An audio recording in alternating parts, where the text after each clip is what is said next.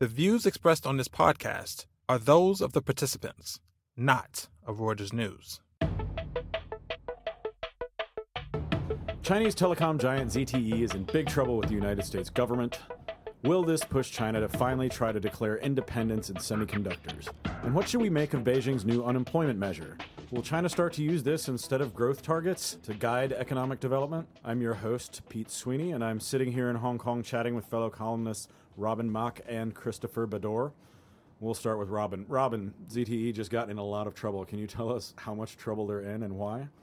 Hi, Pete. Sure. So ZTE is a huge telecoms equipment maker in China. So they were in a lot of trouble last year because of sanctions violations. So at that time, they pleaded a deal with the U.S. Commerce Department. These are sanctions with North Korea, Iran? Correct, okay. Yes. And so earlier this week, the U.S. Commerce Department has said that they violated terms of last year's deal and have basically cut off ZTE from American technology and software for 7 years.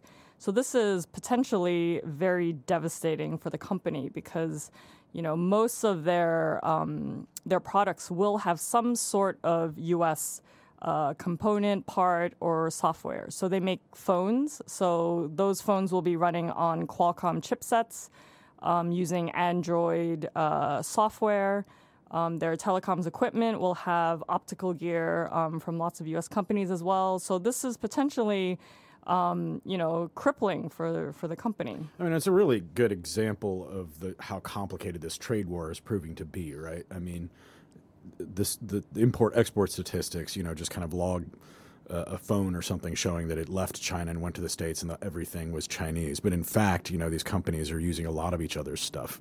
And ZTE is kind of on, really getting hurt by not being able to buy American stuff. Yeah, so the global supply chain issue, I mean, it really just shows just how difficult it is to disconnect from the supply chain and just, exclude certain countries, for example. So, well, let me ask you, so this has provoked some in the Chinese state media to say, well, this is what we get for depending on imports.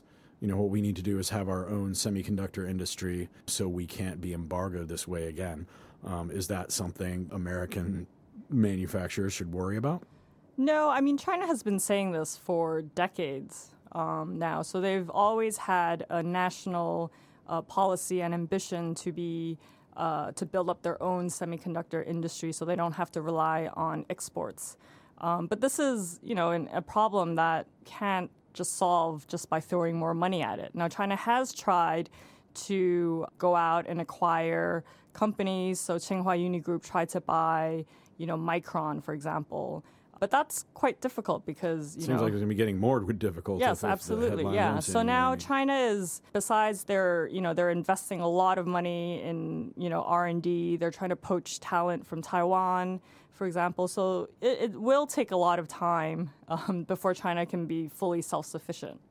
Right. So, apart from ZTE, which apparently made some fairly big mistakes, or at least allegedly did, and including lying to American regulators about what they were doing, do you expect this to trickle over to hit other Chinese companies? Is anybody else going to be showing up in the headlines soon? Well, separately, ZTE's much larger rival, Huawei, is sort of, coming under a lot of pressure and scrutiny from the United States. So this company has been, under a congressional investigation since 2012. Its founder used to be in the PLA, so its ties to the Chinese army, for example, has been scrutinized and criticized and pored over quite a bit. So now the U.S. is moving to effectively bar the government and maybe some of the major carriers from buying components from Huawei and ZTE. So earlier this week as well, Huawei, it seems like they've just given up the fight and, they fired all their DC staff, they cut all their lobbying expenses. So it looks like they are retreating from U.S. Well, it sounds like there's going to be plenty of pain to go around, including for American suppliers. Robin, thanks so much.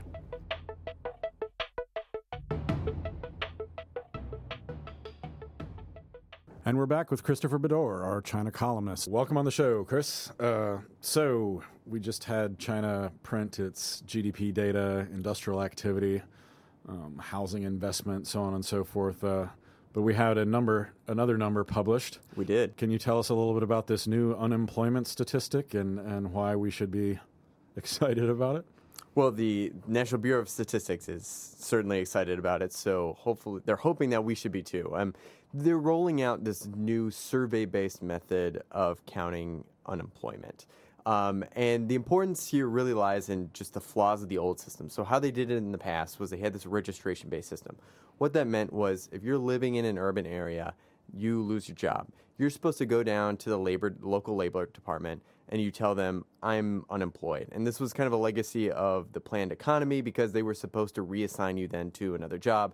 Nowadays, really the reason that you would do it is to collect unemployment benefits. So what this meant was that they were excluding about 280 million migrant workers who cannot go to the local labor department because you're not supposed to do it outside your hometown.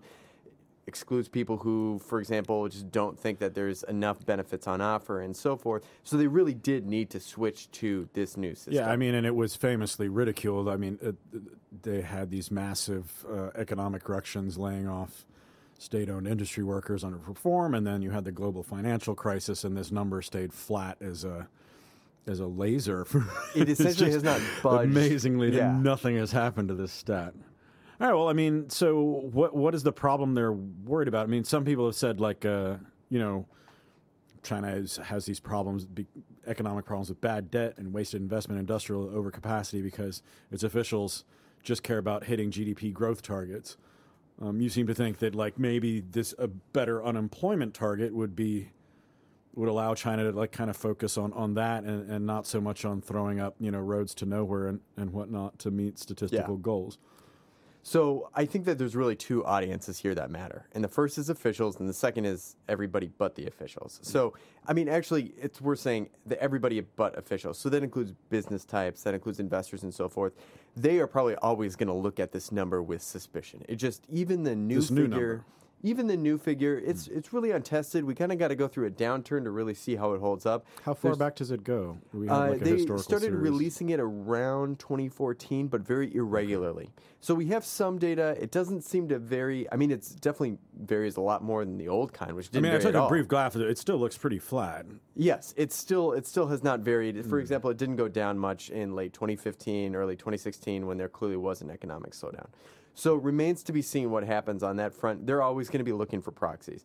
For officials, that's almost a more interesting question because if they start to trust these numbers, the hope is that they've been kind of toying with a bunch of different job-related metrics, so unemployment, urban job creation, a few other ones. The idea or the hope is that they're doing that because eventually they're going to move away from the growth target and they're going to say, okay, we're just going to focus on maintaining full employment, something like what the Fed does in the United States.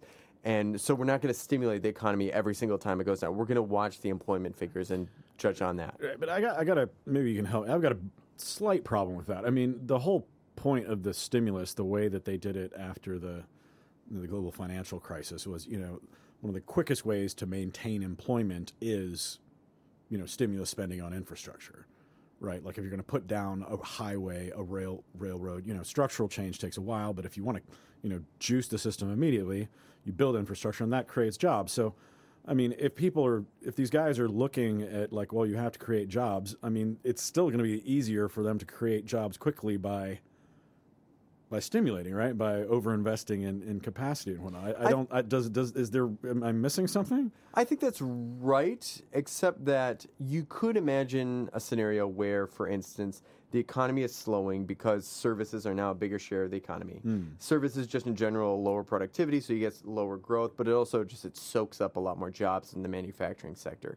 So where this would be beneficial, this meaning like the shift to unemployment versus growth, would be if the leadership says, okay, we trust this new number. It's basically showing us that we're still at full employment, even though growth is slowing. So, yeah, we might shave off a percentage point of growth here or there, but we're not going to step on the gas until we see that unemployment figures start to rise. So, meaning I agree with you, like in a true downturn, they probably would still step on the gas. it's really for more of that kind of gentle climb down that it would be kind of useful. Right.